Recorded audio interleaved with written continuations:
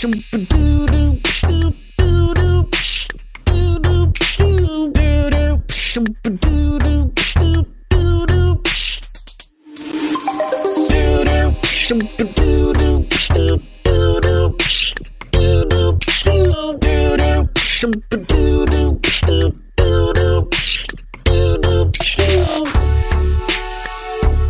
everybody, welcome to episode 76 technically of Tactical Crouch, but this is your week 2 preview episode of the Overwatch League 2020 season. I'm Kick Tripod, joined of course by Yiska and Volamel.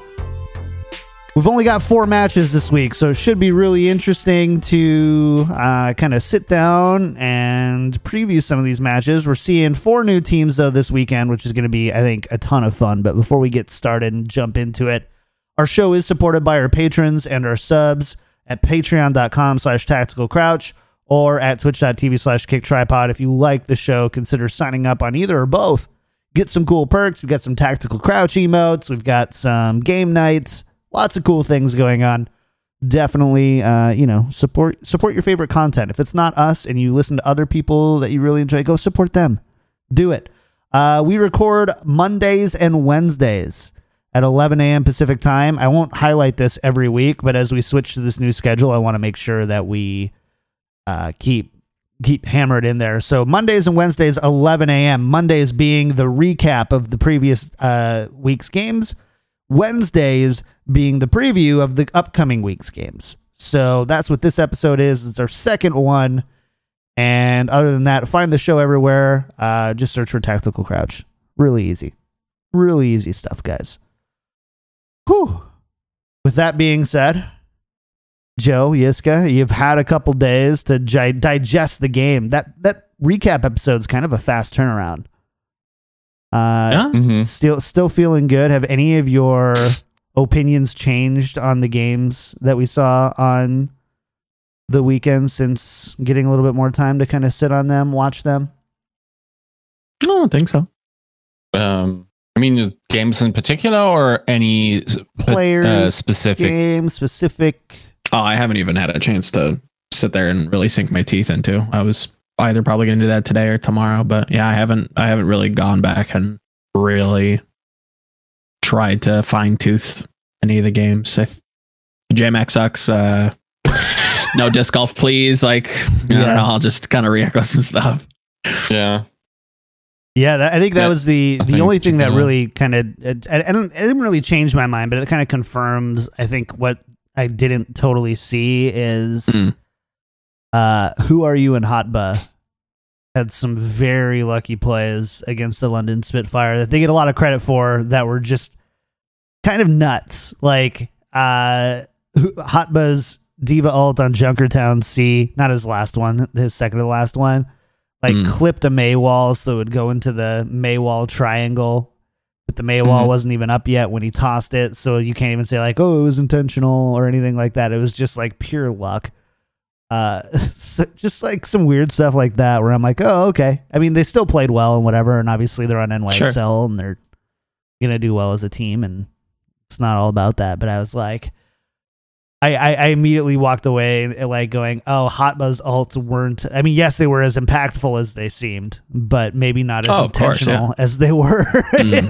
So, yeah, that was pretty interesting. But I mean, I think there are some spots on some maps where it is kind of like some Bomberman stuff where it's like you put it here, there's going to be kills if you're not, if a cooldown's down or if a shield isn't there, there's no cover, you're going to die if somebody can't save you. But I think people overanalyze that stuff in particular. That's one of those anime things where it's no, he knew that everybody's cooldown was down and the shield was at 400 health. And if he throws it here, the trajectory and the brilliant mind, the trigonometry is not flashing through their minds. They're just I think if I throw it here, that's a good spot. So I'm going to wing it. Oh, I got some kills. Sweet. Oh, nice. Yeah. I clipped the wall. Sweet. That was nice. Yeah. Totally. Not the, what was it? The Sinatra play last one where he's just yeah. And part of it's intuition, right? Yeah. 100%. It's just, I thought about some of those things, but at the end of the day, you just sometimes you come to, and this is something that Yiska kind of really, I won't put words in his mouth, but I think you did a good job of explaining that intuition and that like whole brilliant mind anime stuff. You can come to those same conclusions, but the players do it like almost subconsciously. Yeah. They're not actively thinking about it, but they're coming to that conclusion because of all of the hours that they've put into it and actively thinking about that in VOD review and, you know, having the coaches talk to them about it and stuff like that. If you think about it, pro players, it's one thing to have great hand-eye coordination and learn that. It's another thing to learn a game like Overwatch, where there's so many like, you know, like if A then B or if not then C, that you cannot feasibly think about everything you're doing consciously. And the best players just are very good at like basically almost like having these sub programs just run in the background, and they just know what's happening without them having any particular knowledge of it. And then sometimes coaches need to course correct on these particular subroutines, if you want. But yeah, I think that's certainly sometimes you just know when stuff happens. I will also say there were parts in the NYXL London game where it was like very obvious that the Spitfire were a little too excited by. I'm thinking about Junkertown, like second to last fight on defense, where they were very close to holding them first point. It's like 1:30 on the clock, and Spitfire is just like, oh, that's almost one fight territory.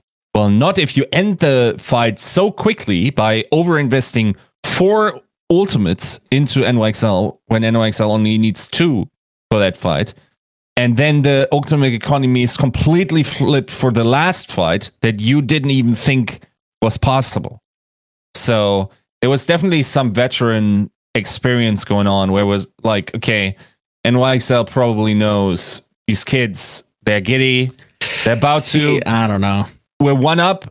We're one map up. We're about to hold them Junkertown first. So that's probably a 2-0. And they're mighty excited by being up in a big way in Ultimate Economy. So let's play it smart. We can get 2 attacks in here if they smash us quickly, and then just like clean up individually after that. See, I feel like that's just a karmic response from Kings Row, because New York did the same exact thing. You saw Who Are You as London's cracking point A defense for New York, and they die and they're coming back to spawn. There is that decision of, okay, how did we lose that fight? Can we recontest feasibly? It sounds like just the way that people were positioning. If I had to kind of interpret all of that, the body language and how Who Are You engages here, it looks like he wants to, the call is to re-engage and recontest. So he's like by himself. I don't know who made the call, if it was just a solo individual call from him, but he goes on the point, he wastes Snowball, Blizzard's out, like he dies, they can't recontest. And again, they almost are too excited. So I think it is probably too much excitement. It's, stage nerves. It's the first game of the season. It's bound to happen, but I don't know. This isn't the same, calculated, steely, ironclad, nerves of steel NYXL that we're used to. They've got some new players. They've got some rookies. They've got a new style that they're operating under. So I think you're going to see a whole lot more of that. They got a new big boss. And we can't, we can't just harp on London. I think New York is going to have a lot of those growing pains as well. We might actually see them drop a couple games. I wouldn't be surprised. I mean, the rookie aspect is fairly contained to Who Are You, and it doesn't surprise me that he's the one spilling the spaghetti 100% all over the floor, right? Like, sure, that's what French people spill, the spaghetti. It's a rookie feeling though. It's a new feeling. It's this, we're trying to be more proactive, whereas in the past they have been the super hyper reactive. And I think that that's going to be a growing pain. And that's kind of the rookie feeling. It's feeling out how the new coaching staff is going to work, feeling out this new style. I don't think I'll go out and say that I think that they will lose some games that we wouldn't expect them to, especially early because of that. I think that they're going to slip up. And we saw that against London. London took them pretty close. Yeah, it was actually a way closer series on second viewing than I felt it was on first. Like I remember like writing up this piece, and at some point after the second map, I'm like, unfortunately, at this point, the series loses its competitiveness as London gets worse. And I'm just like watching this, and I'm like, that's actually entirely wrong. Like it's still very close here. Like there was maybe was it Horizon? Yeah, Horizon, right? Did they play Horizon? But there was one map that wasn't that close. Okay. But the other ones were all close. Yeah. And they were at times down to NYXL requiring Mano to like clutch the hell out with a shatter or something. And I feel bad because this is a preview episode. Yes, I was thinking this the entire time while we were. This is a really good conversation, and we'll have plenty of opportunity to go back and talk about NYXL. And I feel bad cutting you off because I led you into the question. So, but I do want to preview a little bit. Yes. And for the people who was like, shut up, let me know what's going on this weekend. We are going to Philadelphia for the first Philly homestand. They're bringing back Golden Boy to MC there. So, getting that contractor big bucks, I hope. But before we, I think, talk about the specific matches, I think I want to frame the meta with you guys a little bit. And last week there was a pretty, I don't want to say a super specific meta, but we definitely saw Mei, Ana, Lucio, Rein, D.Va, McCree, Reaper. We saw, I would say, a lot of consistencies between most of the teams throughout the weekend. Sure. Do you expect the meta to shift at all this week, given the teams that are going to be playing? We're going to be seeing, Florida Mayhem, the Houston Outlaws, the Washington Justice, and Philadelphia Fusion. So any expected changes here, or do you think we're going to largely stay the same for now? Do you have an opinion? Because I have one. I think that week one was the impetus to show that we were kind of spot on the money with the styles. There are, styles that teams can play that might not necessarily be optimal, right? We see Vancouver running around playing a bunch of dive. Can every team pilot that dive that well? No. Should they? No. Will we see the meta change and swing immediately one way? I don't think so, but I think there's room for a team like Philadelphia. If Washington had the pieces, I think they could still run the Orisa Rein. Houston might come out with some weird stuff. They've got a lot of flexible pieces. I think that would be interesting to see from them, because historically that's when they've had a bunch of success, is when they found that their own way to the top of the mountain. With the Jake Rat, haha, lol, whatever. I think Houston would be an interesting kind of case study, just to see, okay, where are your heads at? What actually are you doing with these pieces? Philadelphia, I think, can, at least with this roster, probably feasibly run any kind of style they want. But in terms of the meta overall, I don't see it swapping. I think week one, McCree was super good. And if teams weren't necessarily on board, then maybe we see a little bit more bump up in McCree play, maybe a little bit more Widow. But I think it won't be a super large deviation away from the heroes that you mentioned. What do you think, Yiska? I think the great German mind. The majority of teams there, so 3 of them, are NA scrimmers. And they are, of course, part of different bubbles because they're playing each other that week.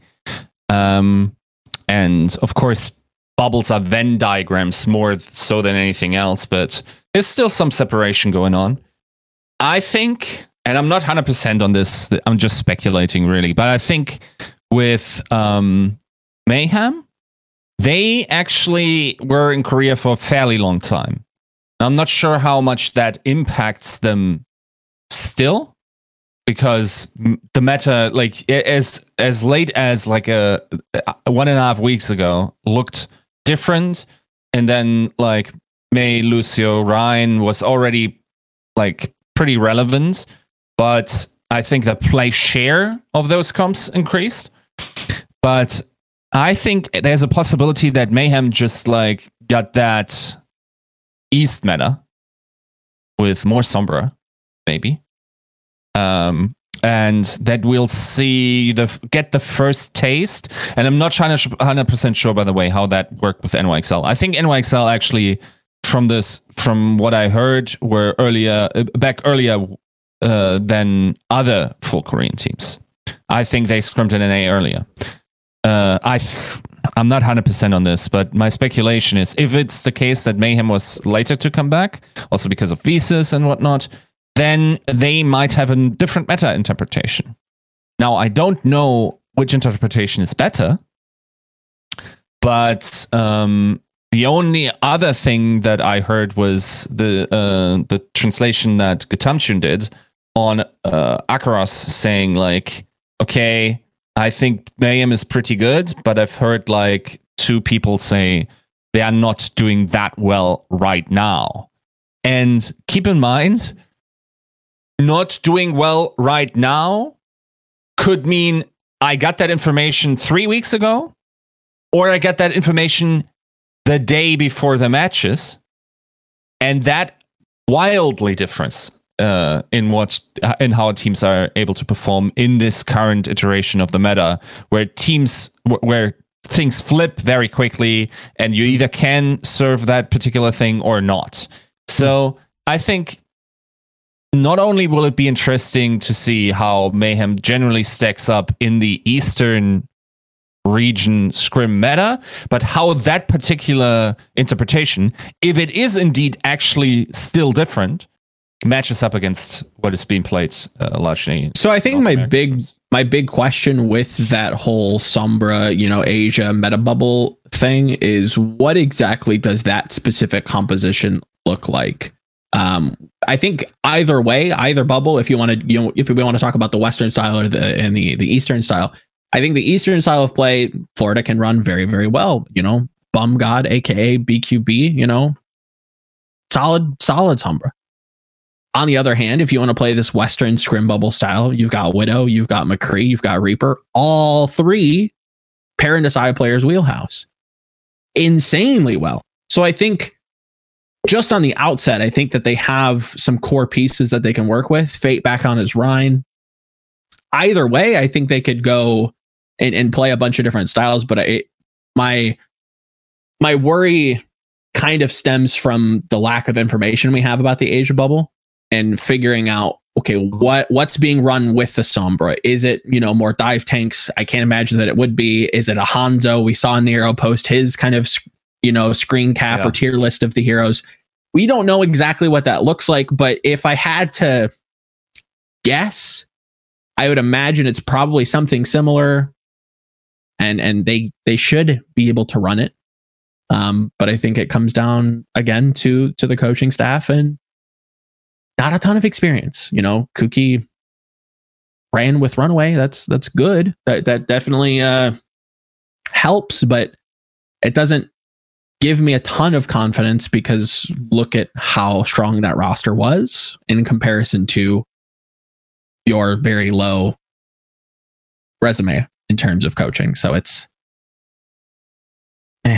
hard to say. I like the take. It'll be interesting, at least to say, but I don't know. No way to know until we actually see it. Yeah, but I will say either way, I think Florida will do good. This meta early has favored them. I'm willing to give them some brownie points. This is not bottom 5 territory for them. This meta definitely favors them either way. Again, you can go Asia bubble. I think they have the pieces for it to work. They can go Western bubble. They have the pieces for it to work. Side player could look like a stud. Is going to be put on a bunch of different heroes that he feels very comfortable with. Yaki, I think, will just be kind of on maid duty, and I think he'll be fine. And yeah, I think this is a pretty good team. Like, I don't think they'll be This is not bottom 5 power ranking. My that whole engine starts to rev up when the patches change and they're forced to play other stuff, and Side Player has to play something that isn't just in his flex picks. Eric says killing Volamel's power rankings and Yiska's waistline.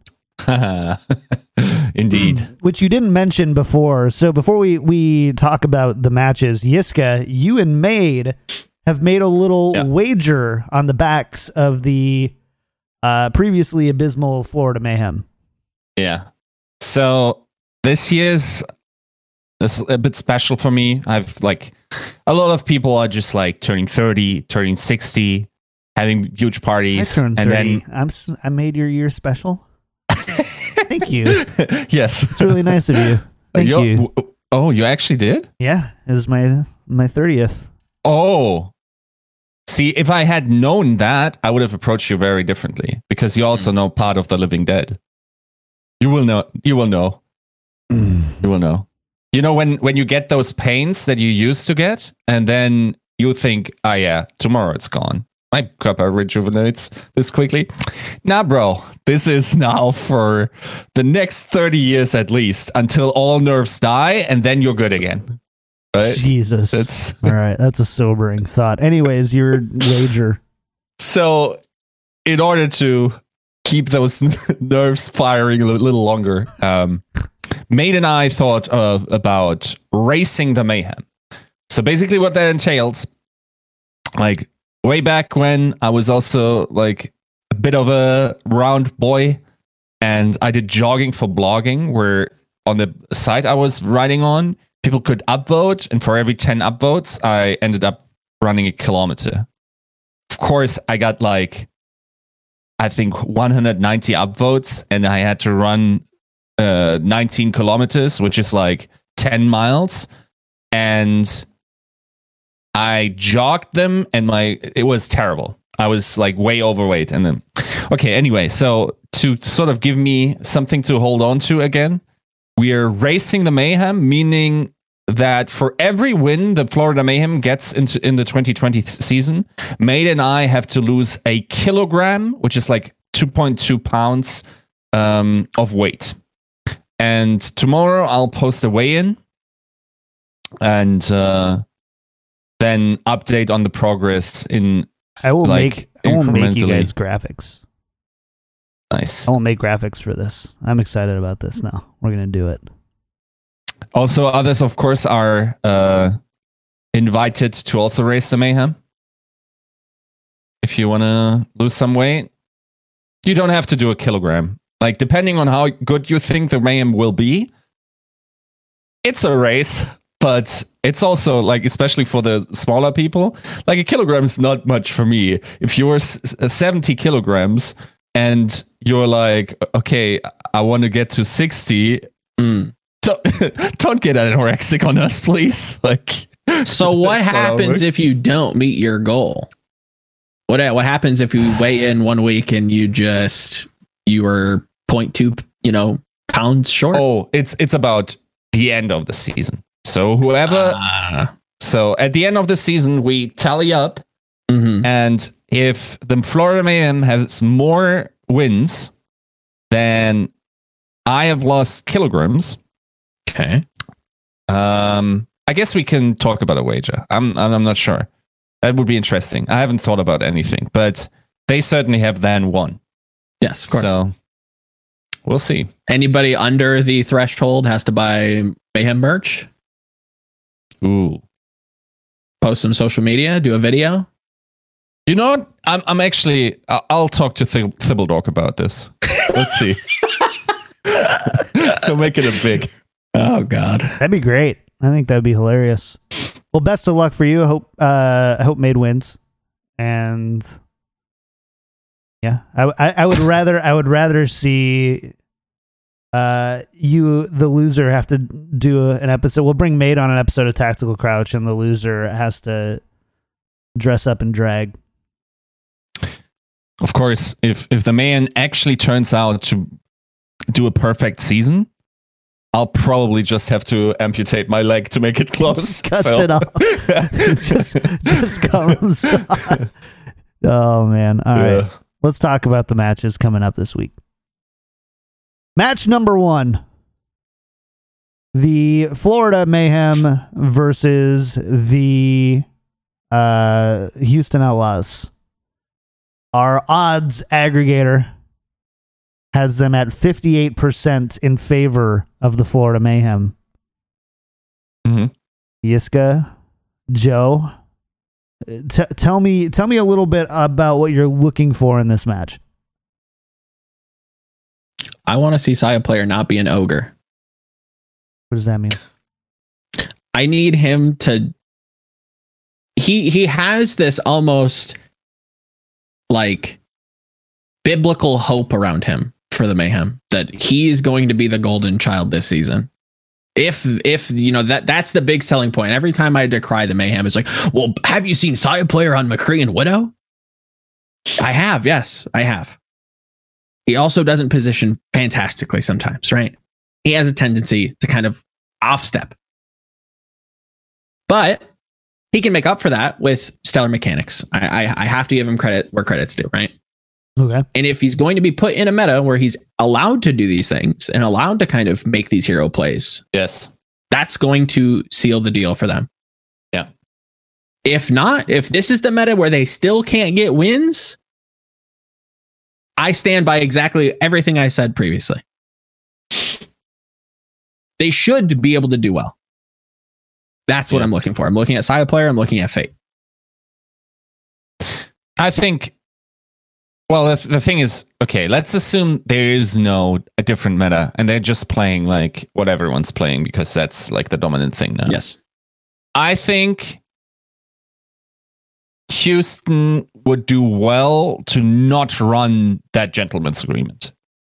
I think on most days of the week, Linksa gets banged out by Saya Play on both McCree and Widow. I don't care about the Widow stats from season 1, and I wouldn't bet on him being a consistent performer. Now, I wonder if, like in my mind, he should be the starter, I suppose, on those heroes, with the rest of the hero pool then falling onto Dante. I think, like, if I was to divvy up how I would want my players to play these different roles, then I'll say, okay, Linksa, your McCree zone and your Widow zone. Reaper and Widow, yeah. And then Dante does everything else. Like, really? You think? Yeah. I think Dante and Blase on... Yes. That's who I think. Like, picks outside of those is actually a nuts DPS, though. Mm-hmm. I think they're actually really good. I think Blase is actually probably not given the credit, but how could he after a season like that? Yeah, you can't. So we'll see about that. And then I'll, of course, also look towards Yaki. And of course, the thing is, if Yaki actually then is on maid duty, I don't know how disciplined he is in his playstyle. Mm-hmm. I don't know how much of a speed chess master he is with his waltz and everything. Like, he stands out to me more as a mechanical player than anything else. Yes. When have we seen Yaki do well? We go back to MVP. We look at Asfara. Asfara was actually really, really, really good. Yeah. Look at his Tracer. You know, these are carry heroes. Putting him on a more supportive hero like May, does he have that same flair? I don't know. That's what we're gonna have to see. Yeah. So, I like, if we want to talk about percentages here, and we still haven't talked about the tank lines, which is certainly interesting for the Outlaws, by the way. Oh yeah. I also don't know what kind of tanks they're running. I don't know if they're like, I would just think Meko is set. Certainly, and then like it's probably just like Muma at this point, then, right? I think it has to be. I mean, you don't really expect Spree to play too much unless they're flexing. No, the main tanks, right? As Flame said, like hydration, right, on tank. Mm-hmm. Yep. So we could see that. Maybe they have curveballs. I don't know. Backline. Yeah, I think Repel, this is the season where he has to show us that maybe he isn't a super elite player, but he's like in that Shaz tier. You know? Like a solid 1.5, so to speak. Like tier 1.5 player. And if that comes together, that's interesting. In terms of the Mayhem, yeah, like tank line, question mark still for me. Backline, one not really a question mark. I think most rookies arrived fairly well so far, so I'm not worrying about Gangnam Jin at all. Mm-hmm. I'm worrying about Chris, and which isn't anything new on this podcast. Yeah, sure, yeah, and we've also seen the difference that a mechanical Lucio can make at the moment. So this concerns me a little. But yeah, maybe the rules by which we're judging them are completely overthrown by them running a different meta, and then 100%. Interesting, right? That's the early week predictions. That's the early week previews. You know, early season previews are going to be tough because there are bubbles. Like we have to kind of make that very understood that we are operating on so much incomplete information. So from what we do see, from what we are hearing, this is kind of the projections on how these teams could go. There's another half of the world that hasn't even played a match yet, that could have a wildly different view on how things are played. And it sounds like there are certain picks that are just like completely viable, whereas the West thinks they're not. So we could see that from the Mayhem. We could see Houston pull out, hydration on ball. They play dive. Nobody expects it. That's something that they could do. That's not something that I could feasibly say, hey, put your money on the fact that Houston's going to run out and play ball Sombra Genji. Yeah. They could. I'll also say, historically, I don't think much meta innovation that then actually ended up entrenching came from Korea. I remember them as being especially late to goats. Yes. And they weren't great at goats when they first picked it up. They were pretty bad. Weren't they running like Winston stuff with it as well? Yeah, they ran a lot of Winston goats. They charged on cooldown. A lot of the main tanks were really, really poor. I remember charging halfway across Horizon Lunar Colonies, kind of courtyard area. It wasn't great. It was pretty rough. But what they do is they take it and they refine it and they grind at it and they polish it. That's what Korea's always been good at. You look at StarCraft, you look at League of Legends. They want to play that super passive, refined, chess game instead of, just rolling up the sleeve and just brawling out. The best style. I mean, EU's doing pretty good in League. I don't know, man. Korea looks like pretty poop. Sure. It's just more that EU doesn't deserve it for being cheesy. I don't think they're being cheesy. I just think Korea is just completely rolling over. But that's neither here nor there. Korea, in most games, wants to refine. If they're going to take losses, it's always going to be at the start of the season. It's going to be early in a bracket where people can cheese them. Houston can be that cheesy team. Sure. I do want to say there is one concern about Jexa. And that's that he just arrived in the United States a couple days ago. We don't know how quickly he's going to be integrated. And even the people I asked, they're 50-50. Like I've heard 50, like, of course Jexa's going to play. It's Jexa. There are people who are like, I don't know, man. I'd work on who I had in the building at the time. So we'll see what comes from there. But that is a notable asterisk, I think, a lot to the results on this. So it sounds to me that both of you are leaning Mayhem here over Outlaws. Yep. With the caveat that Houston could out-innovate Mayhem. That would give them the best chance to win. That's exactly how I have it going. I have this going 3-2 Mayhem. Yes, haha, bottom 5 team. Houston, not bottom 5. Power rankings. Meme. I think Florida has the pieces to do well in either of these scrim bubbles. And that's not to say that the Houston Outlaws don't, but I think they're going to come out, do a lot of funky stuff, catch Mayhem look really close. But at the end of the day, you go to game 5 on control. Florida takes that. 3-2 Florida. 3-2 Florida. Yiska, where are you sitting here? Well, just almost choking on a gummy. These must be matched in your high noon pick'ems, by the way. I was yes. Okay, so I think this will be rather close. Of course, closeness to display that in match scores is hard. You can say 3-2, but that might not be the most likely outcome. It might very well be that the high percentages are 3-1 for either team, right? So in that regard, I say 55 Mayhem, but I say 3-1 Mayhem. That's right. Yeah, fair enough. I've got Mayhem a little. Oh my gosh, I just blew up my face. I've got Mayhem winning this one as well. I've got them about 60-40.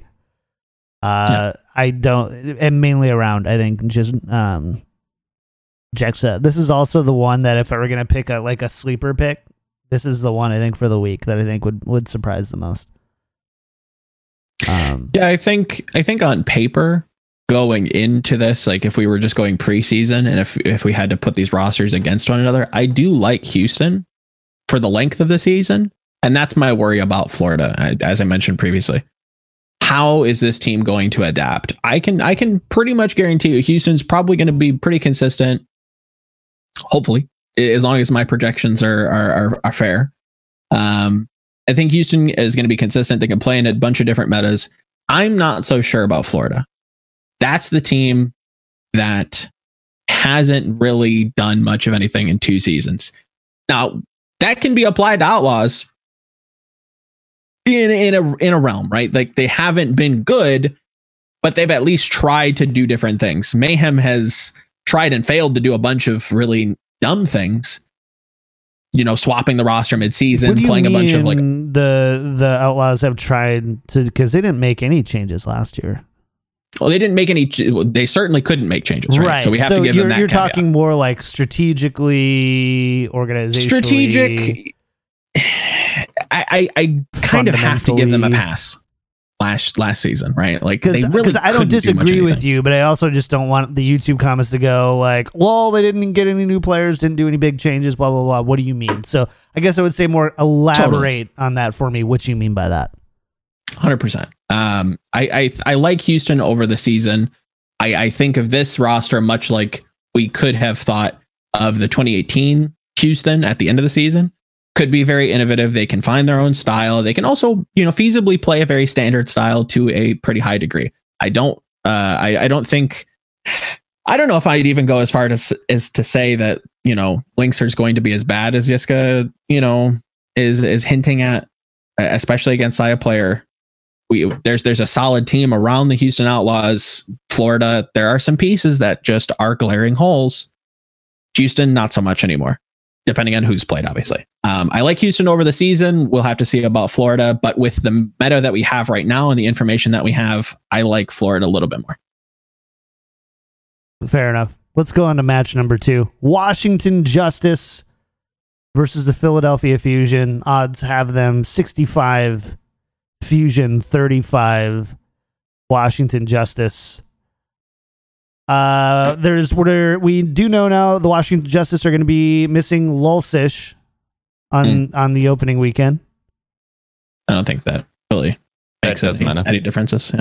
Yeah. But besides that, give me your thoughts here, Yiska. Like, what are you thinking going into this match? I think I'm gonna go on a limb here and say that nobody's picking the Washington Justice to win this.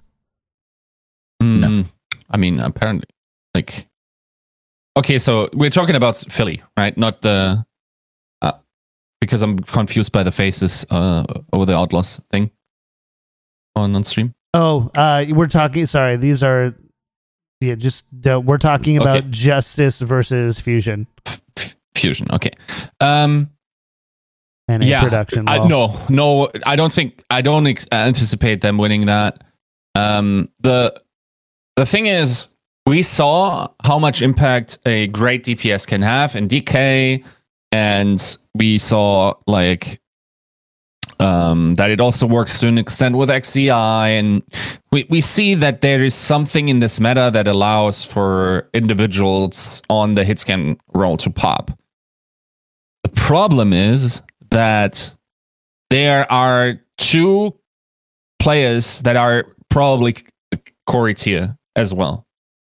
I expect Carpe to on these heroes to be comparable, if not better, and I don't think Hisu is much more I guess you would have to say that Hisu is would probably get eaten by Corey most of the time, but whatever.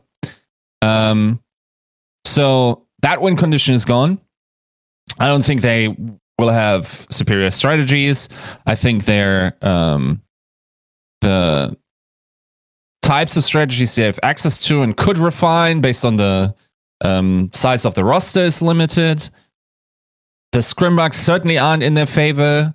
That said, Fusion also like not rated as the hyper like super team that I conceptualize them as in terms of like what the names are in this scene. Maybe that will change over the season, but here it's unlikely to matter. I would go as high as AT Fusion. And that's pretty ridiculous considering we have nothing to go on other than what we heard. And it's the first season game. So there should be a lot of volatility towards like not as high percentages. But yeah, AT Fusion. It's a little bit high, but in general, I tend to agree. If Philly, if they're not going to come out and be the super team that can, carry from every role, like I think they can, then Washington has to do a lot strategically, a lot of planning to kind of beat that brute force, right? We're early in the season where that can't feasibly happen. If this was mid-season, if this was later on the season, I'd be willing to give Justice a second look here. But I really struggle to see a world where Philly, even if it is just messy and it just becomes a brawl, which team brawls better? I have to give that to Philly. Look at that roster. It's disgusting. Washington, on the other hand, yes, Stratus gets to play as May. Sure. Corey gets to play a lot of hitscan. 100%. They don't have Volshish. I don't necessarily think that matters. At least it didn't for me because I assumed Roar was going to see play anyways, especially early. And then they go to the Swedish duo. Hopefully they're Swedish. God, I shouldn't even brought that up. Yeah. Okay, they are. Yeah. Whew. Beautiful. I think they go to that later, but I think immediately Roar probably sees a little bit of play, even if he was in the States. That's where I kind of have it projected. Yeah. Two, but it really doesn't do anything for me. Arc, not necessarily a brawly support. Aim God, statistically, he was great on Boston, but we've also heard stirrings that maybe he wasn't. Maybe he was a little bit of a Jeffrey. You know what I'm saying? I don't. You can infer from that what you want, but maybe he was being a little bit of a Jeff. You compare that to Philly. I think Philly has the star power. I think they have the brute force. I think they have the firepower at every role. They can brawl with the best of them, and yeah. I think even if this goes belly up, Fusion can take it. Yeah, and I think that's kind of where, like, again, I don't think... I think this is about as good a meta as Washington could have asked for, at least for their DPS. Absolutely. And tank lines. But I just don't think that there's enough there. Like, Corey would really have to carry, would have to put on, kind of like an XE level carry. And the fact that Paris. you're like, that's a very like understood point. You don't think Philly has that in their playbook? And that's the thing, right? So you know what I'm saying? Right. So you're double betting against yourself. You're betting that Corey is able to pop off and that Carpe, season 1 MVP candidate, is washed. Like I don't. I guess. So I don't know. Like I think Carpe would go a long way. I think Ikkyo's May's fine, right? So probably even works a little bit better to their like aggressive play style that they want to run. Yeah. Sato, again, We'll see. I guess we'll see, right? But this Ryan is He's got to int like real hard. Like But- if he but Ryan comes out is and plays one of like his- JMac, okay. Ryan is one Sure. of his weaker main tanks. Let's be real. It is. He'll probably get to play some of the Winston. Maybe they Maybe. could. Like Philly could be a team that could run dive. Like they have Yep. the pieces to. Will they? That's something we're gonna have to see. Not something I'd put money on, but there's an opportunity. It would require. I would say if Philadelphia played at like a very median level, nobody pops off, nobody significantly underperforms. I put it still 55 in favor of Philly. But if and that's assuming that so nobody pops off on Philly, they stay kind of very consistent, and you see Corey have go ahead and carry. I still give it 55 Philly. Yeah. Assuming and that that's like the best justice, and that's a best case scenario, right? Yep. So a lot has to go wrong for Philadelphia Fusion. And I don't think that this is the game to do it. Keep in mind, they're also in Philadelphia. Yiska loves the seventh man boys. comment. That can work a for and against, if we're being honest. Definitely. But I look at this team and I feel like it's a team that's going to have it go for. So I want to kind of double down on that point where you can positively tilt. Like the pressure to succeed and to like, how do I want to put this? I wrote something pretty early season 2 about like how the Dragons are like positively tilting.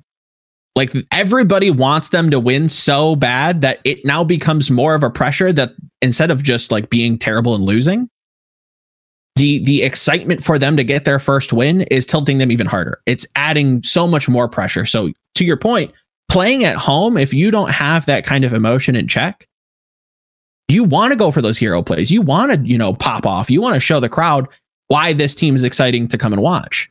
That's tilt. In my mind, that is tilting. It essentially tilting being making emotional decisions, right? In a very general way of defining it. sure. And that can, reverse tilt you almost. When we think of tilt, we think of like, oh, I'm mad at my teammates. Oh, you, this, that, the other thing. Oh, I'm sad, oh, I didn't make that shot, so I'm going to cower and not re-peak.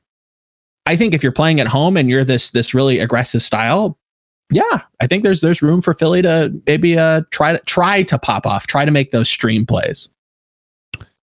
John, isn't it a little scary how good he gets at like peppering in these F-bomb beeps? Like now it's just second nature. It's second nature. You need to get better at it.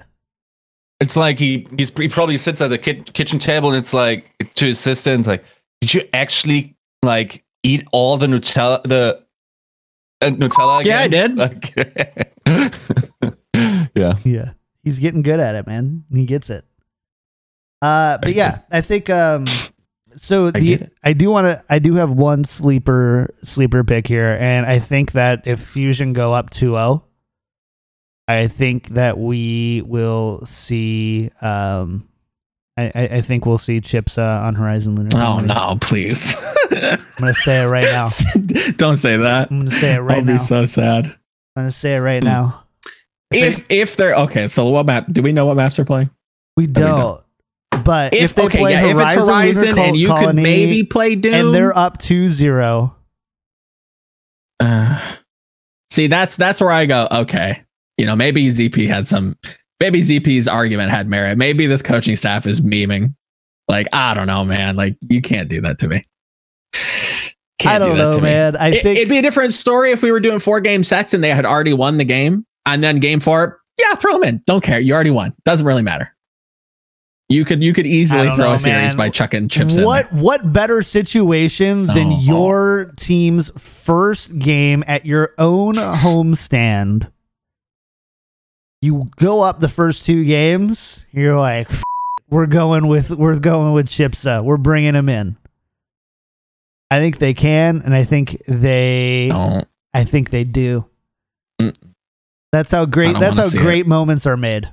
If they do that, there's a chance they lose. I'll say that. Shut up. If Chipsa ever sees playtime this match, Justice could win. Yep. I'll say that. All right. We'll see. I'm going to sound clip that as soon as it went. So when it happens, I'm going to play it on repeat with just a bunch of Chipsa carry plays. I'm going to do that. And you have to retweet it and pin it to your channel or to your can't Twitter. pin it, but I'll retweet it. Pin it to your Twitter. No. For a week. No. 3 days. I'll retweet it. 3 I'll days. retweet it. All right. Wow. He's really. I would much rather see Hisu come out in those situations than. He's not even or a major. Ivy. Yeah. I think those would be. Okay. Let me check. Remember, you guys are missing the point of the March. big game. Late March. The game is not winning Okay, Overwatch. We're playing the big game here. Selling tickets, selling merch, getting people hyped, wanting to come to the stadium. Yeah. That's a risk worth taking. It's a risk worth taking. Yeah, he's underage, by the way, guys. Yeah, he's not going to be of age until he's not playing late next month. Ivy, So- I like Ivy. Chipsa, if they come out and they lose this game and I think in their minds they should not be losing, and Chipsa comes out and, plays his map and, momentum shifts and Washington starts to come back and they lose, we could have a season 2 all over again. They spent a lot of money for this roster. If I had to guess, this roster was not cheap. So I don't think it's necessarily as simple as let's just sell tickets, but if you start off on a bad foot, this team's going downhill fast. I think it's a much smaller risk than you make it out to be if they go up 2-0 and assuming that they're relatively decisive. Sure, yeah. If they're just stomps and it's not even close, okay, fine, whatever. But if these are even relatively competitive, quit backpedaling, man. These aren't backpedaling. You stated it. All right, so you say no. Let's go to match 3. Washington Justice versus Houston Outlaws.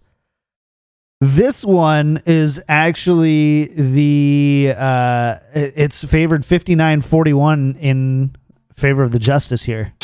Yeah, don't know about that. Your boy's about to make some money. Don't know about that one. Just like Valiant Fuel last week. This is this week's Valiant Fuel. Yeah.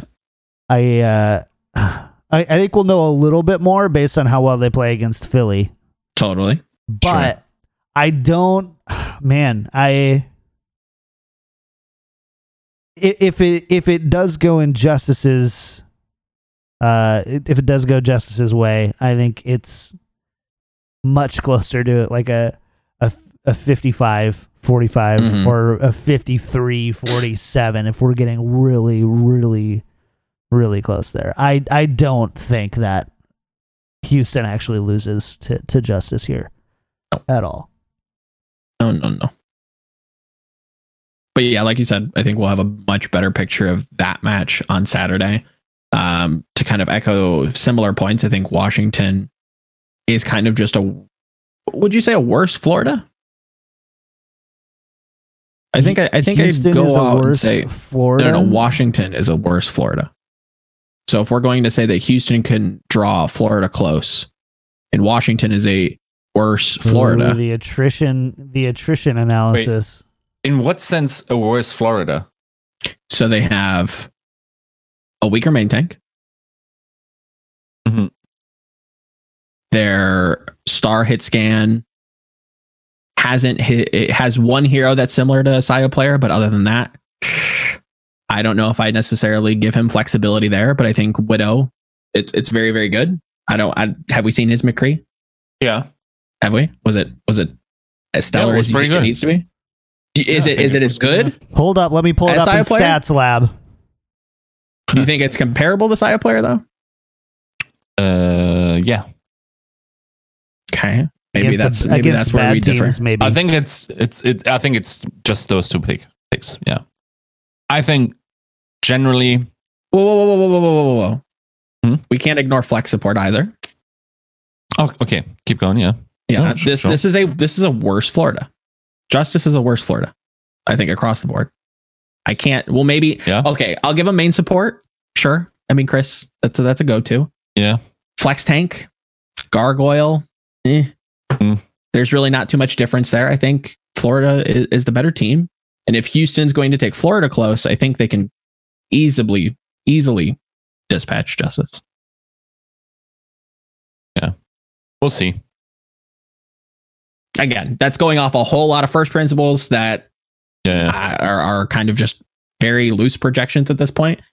So maybe I'm completely wrong. Maybe Florida is completely poop and Washington's great. But the way that I see it, I think Justice is a worse Florida.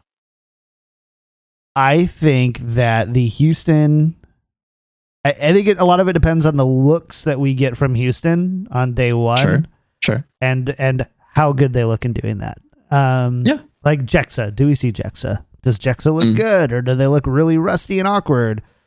I think that there's... I'm still trying to parse out how the DPS is going to work out.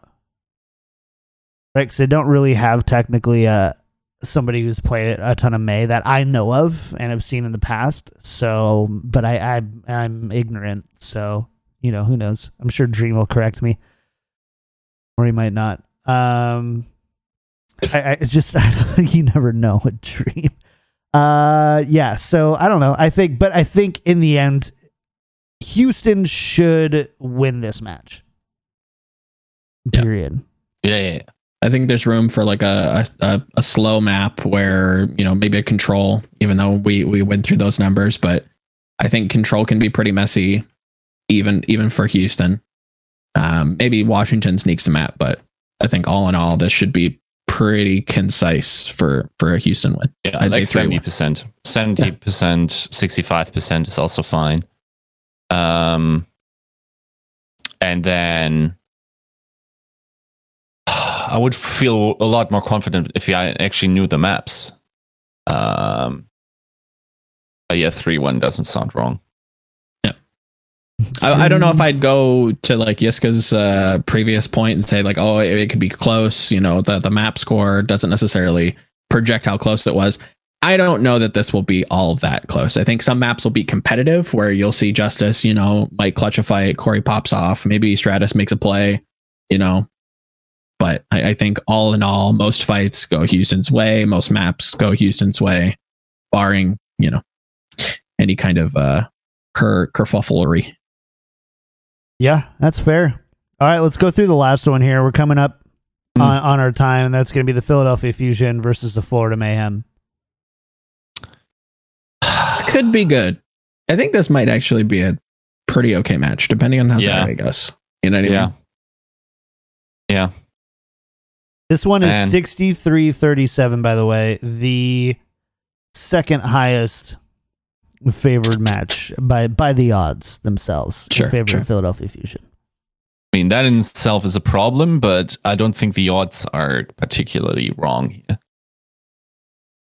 Like if you were gonna, I think, give either three of us odds, I think we would all probably say Philly and about 70-30, if even the most bearish, 60-40, maybe if you're just super high on Florida. It'd be tough, especially going into the weekend. I think it all kind of depends on what Saturday looks like. Things could change. Going into the weekend, I think Philly should take this fairly convincingly, as long as this roster already hasn't imploded. Yeah, a lot of this is like on paper, we all agree. Yeah. And none of us lack the confidence enough to switch. It's like last week I was like, okay, maybe Gladiators could pull off some weird stuff. They didn't. Okay, they lost. I misread there. That's fine. This week I don't see like a big upset. Like there might be an upset in the odds with Washington, Houston, but I don't think that's an upset. I think they're just off there. I think again, this is an interesting week, but I don't think it's going to be I think like these super games are one going way to or be the fun other. to watch. Oh yeah, totally. And these are also teams that,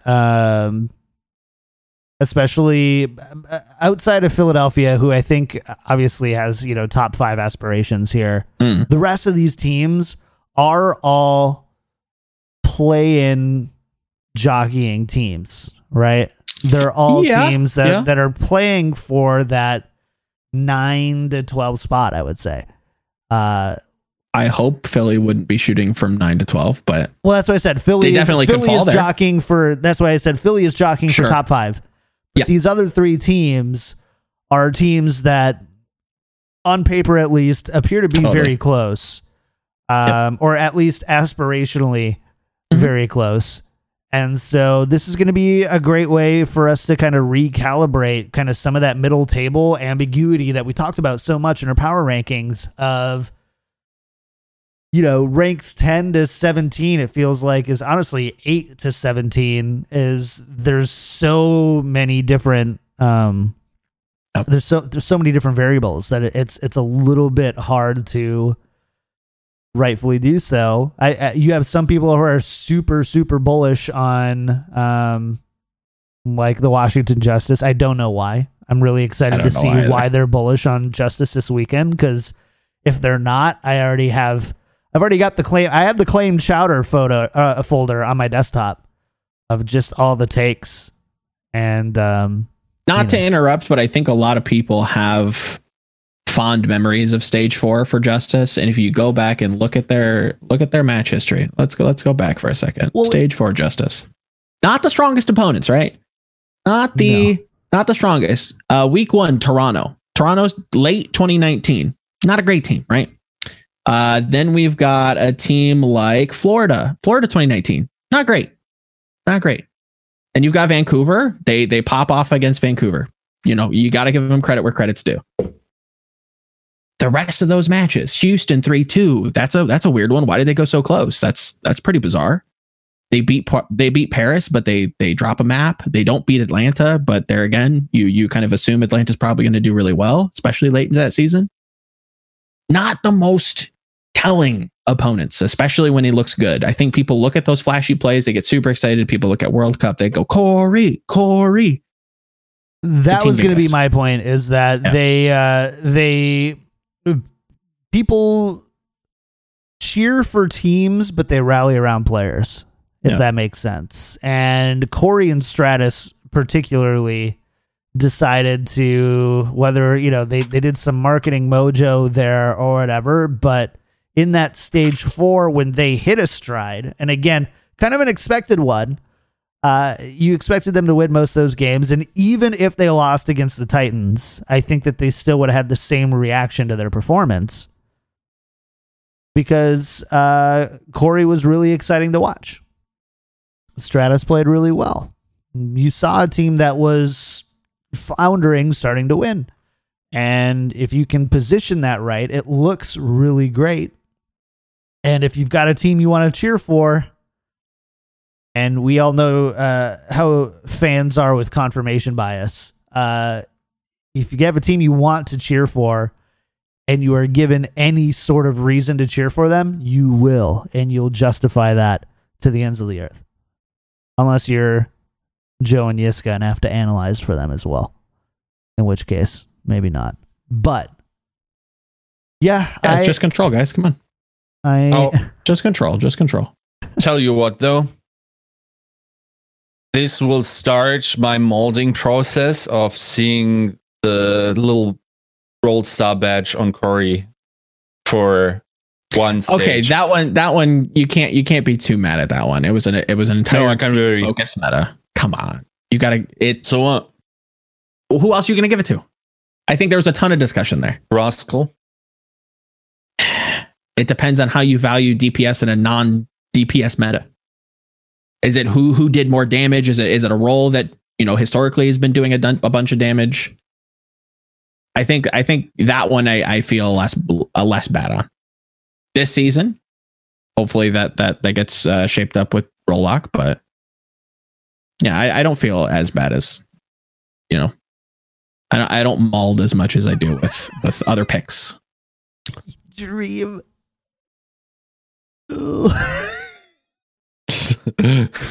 Get out. That's okay. So the only thing. Okay, so for the viewers, he says, imagine being mad about overrated DPS and then advocating for Rascal. Could not be me. So the one thing is, nobody rates Rascal. Shut the fuck up. Nobody rates Rascal. Not anymore. Sorry. See, I'm bad. Joe's already like... I've got the tick, yeah. And then, like, I guess you could argue, like, he didn't play DPS for even longer than other DPS players because of his, or even more so, you know, it's hard to say in like because of the Brigitte like allocation, but like still over the entire season, the flexibility that he's shown, like, I don't know. Like at some point, are you just going to say like the 3/4 of the season weren't applicable to any DPS players, and we're only judging them by the last half? Like even Ding would then have more of a say. No, that's not true because they weren't that good in stage 4. But anyone that played a decent chunk of DPS, like Jinmu, for instance, like has a longer period of time playing it at a very high level. Sure. And this reeks of recency bias. It definitely does, but I think it's fair to kind of throw your hands up and say, okay, nobody really played DPS. This is a tough one to go on. Do you give it to the people who actually have been playing DPS, like a Jinmu, like a Bacon Jack, like Chengdu, or do you give it to people who are playing a role that they wouldn't normally play but are still doing super well, and they kind of fill a role in the 3/3 meta that does a lot of damage, like? And then when they came back to DPS, they did well. Right. Like I don't hate it as much. Like, yes, it's very recency bias. It's about flashy plays. You know, stage 4, they did well. Like, oh, look, you know, they could have done good. I don't hate it as much. Like, I definitely don't. Yiska, I get where you're coming from. Totally. It's also, he wasn't just an average Zarya. He was bad. And he's bad. He was a bad Zarya. He wasn't great. Yeah. I think this season, it'll be much better. Hopefully, we won't have to mulled so much. But again, is either here nor there. I don't know. Do you guys know what the selection committee was for Roll Stars? Was it just Owl Talent, or did they do media too? No, they like did. They did media. Yeah, they did. Joe got one of those votes, and we know what happens when Joe votes. Gooshway goes to Roll Star. Got it. Oh. Yeah. All right. Well, on that note, my votes are all public. You can criticize them. That's fine. I made my points. Joe votes, and the Archman wins. It's not true. Bernie 2020. All right. Well, there's your preview for the week. We all agree across the board. Yeah. So we're saying Mayhem over Outlaws, Fusion over Justice, Outlaws over Justice, and Fusion over Mayhem. Everybody agrees. Everybody's in agreement. Yes. Yep. I think we talked about our sleeper picks throughout. Really excited to see the new players, the new teams. Mm-hmm. Very excited. We'll have seen 14 then of the 20 teams, I believe, after this week. We saw 10 last week. Is that correct? I'm going to trust that that's right. I'm not even going to. I'm just going to trust it. Gotta trust it. I'm so sad that we didn't have a Chinese homestand. Yeah. We could be sitting here. I could be like curb stomping Joe's arguments. Guys, Chengdu blows. They blow, dude. They blow. Jesus. Hell yeah. All right. We're getting out of here. Thank you all so much. A big thank you to our patron producers, Battle Crab Made, Pin Lulshin, Charlie L, and Audio Compass. as well as a big thank you to Keith R. and Sarah for new patrons. So if you like the show, go to patreon.com/tacticalcrouch and you can support right there. Also, sub right here, twitch.tv/kicktripod, and you get some cool Tactical Crouch emotes, like the one Mr. Kaku is putting in the chat right now with the Yiska. With his, we might need to change that to Yiscat, huh? Yiscat sleeper. Yeah, I think so. Either way, big thank you to everybody again. Are we doing the little watch party again in the Discord? Yes. Cool. So I'll have a little addition to those, because people said that they liked to have some sort of rating, and I'm still working on a beta process. But for now, what we're doing is we're all going to watch the games in voice. Then after the match, I'll put out a poll so we can all rate our enjoyment of that match. I'll aggregate them and put them in a content piece later on. Cool. We'll be hanging out there. I hung out quite a bit this past weekend. Joe was there almost the whole time too. So that should be a ton of fun. That's discord.me/Yiska out is where we are. Even though you changed the little icon this past week to the Tactical Crouch logo. So yeah, because mate, during the thingies, like I forbade him to kick people, so he like changed it to stupid stuff, and I don't remember what he called the server, but it was outrageous. And then I realized I didn't have the little emblem that Joe made me for way back when for the owl pellets. I didn't have it handy, and I didn't want that. It was like some player. I don't know which player it was. It looked very Ahegao face. I had to get rid of it, and I chose the TCP logo. Fair enough. All right. So we're your fourth choice. Got it. Thanks a ton. Other than that, Always. Anything else going on this week for either of you guys? Any new articles coming out? Yep. I think I've got one coming out, or it might already be out, about the Gladiators and answering the question was it a coaching mistake to not play more of OGE? TLDR, I don't think so. I think it's an investment into the future. I think it's more macro strategy. At least that's what I think. And then today, probably going to be writing something about Fusion. That'll be out later in the week. Cool. Yiska, what about you? Yeah, certainly planning some stuff. Like, expect our preview piece on GG Recon. Later in the week, probably again on Friday, and I'll definitely have something up tomorrow. Maybe we'll get some satire again. I feel like that's coming on. Feeling a little spicy? I don't have an idea yet, but I just feel like writing something light and something that is easy to write. Cool. As for me, you can find me everywhere at Kick Tripod. I am streaming some like VOD review stuff. I said I just want to get better at VOD reviews, and part of me doing that is like vocalizing my thought process. I'm like, well, I just might as well stream it. So I've been doing that. We've been having 25 to 35 viewers each time we've been doing that. That's been a lot of fun. So a big thank you to everybody who's been hanging out for that one. Other than that, though, big thank you to everybody again for hanging out. We'll see you Monday with the week 2 recap. See what happened over the weekend. Enjoy the matches. Enjoy a light Overwatch weekend comparatively. You only got 4 matches to watch. Take your time. Yeah. Grab ice cold cherry Kool-Aid. Come on, Kool-Aid. Toss that money this way. Right? The boys are hungry. Right? You're just giving out free advertisement here. That's not how it works. Oh, yeah. Jesus Christ. Crack Kool-Aid. open one of those nondescript cherry beverages. There you go. Anyways, don't watch, if you're going to miss any matches this week, miss the Outlaws matches. No, watch them twice.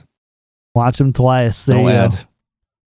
Wait for the VODs to come out on Tuesday. Just kidding. Definitely go watch the Outlaws matches. Dream, good luck to you, sir.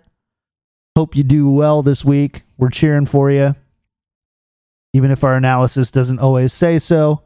And other than that, we're out of here, guys. We'll see you next Monday. Bye. Bye.